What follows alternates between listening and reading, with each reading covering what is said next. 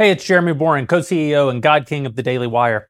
All right, the Biden administration announced today that it's suspending the implementation and enforcement of its unconstitutional vaccine mandate for private sector employers, pending the outcome of litigation by the Daily Wire and others.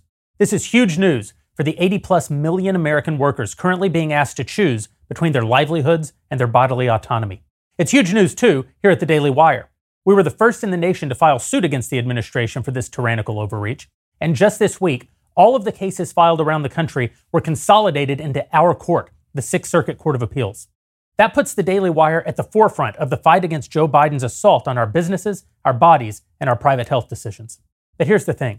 This victory won't mean anything to American workers unless businesses nationwide also stop enforcing and implementing the mandate. If you run a business and you've spent the last few weeks preparing to go along with the Biden plan, I get it. The government has brought enormous pressure to bear, and the fines that they're threatening for non-compliance are staggering. They could break any company. But here's the thing. Unless you're a government contractor or subject to the healthcare worker vax requirement or some other local or state policy, none of that is actually in play at the moment. Until the Sixth Circuit or the Supreme Court rules otherwise, the OSHA mandate is now off. No vaccine requirement, no testing requirement, no masks, no fines, nothing. You don't have to do anything. So don't do the dirty work for the government. Make them have to defend this unconstitutional bullshit in court before you give in. If you believe in bodily autonomy, if you believe in the basic freedoms of your employees, just don't do anything. Now, I get that not every company is in a position to fight this the way that the Daily Wire is fighting it. That's fine. You don't have to. Just don't surrender while the fight is still on. Respect the private health decisions of your employees. Leave the whole fight the government bit to us and to the other litigants. And if you work for a company that's forcing this nonsense on you in the name of complying with the OSHA mandate, well, that's no longer true.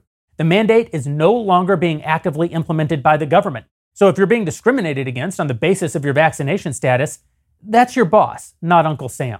Don't let them hide behind the vaccine mandate. Unless we lose in court, none of us has to comply.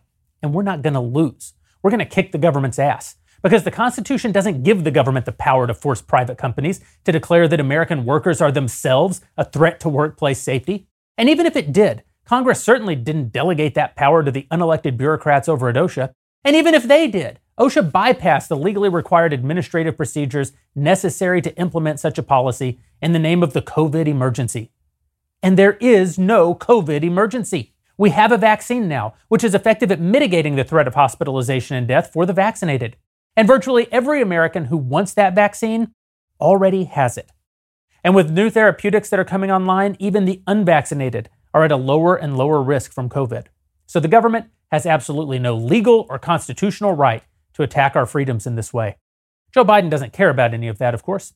He's told us his reason for trying to force us all to comply with this tyrannical edict. He's losing patience with us not doing what he wants. Well, that might pass for an argument in some communist dictatorship hellhole, but we still have the rule of law in this country. And today, Biden and OSHA have had to admit just that. Like I said, huge news, but the fight is just getting started. We still have to actually win the court case. Some 600,000 people have already added their voices to our fight by signing our petition at dailywire.com/do-not-comply. They're helping us tell the Biden administration we oppose these mandates.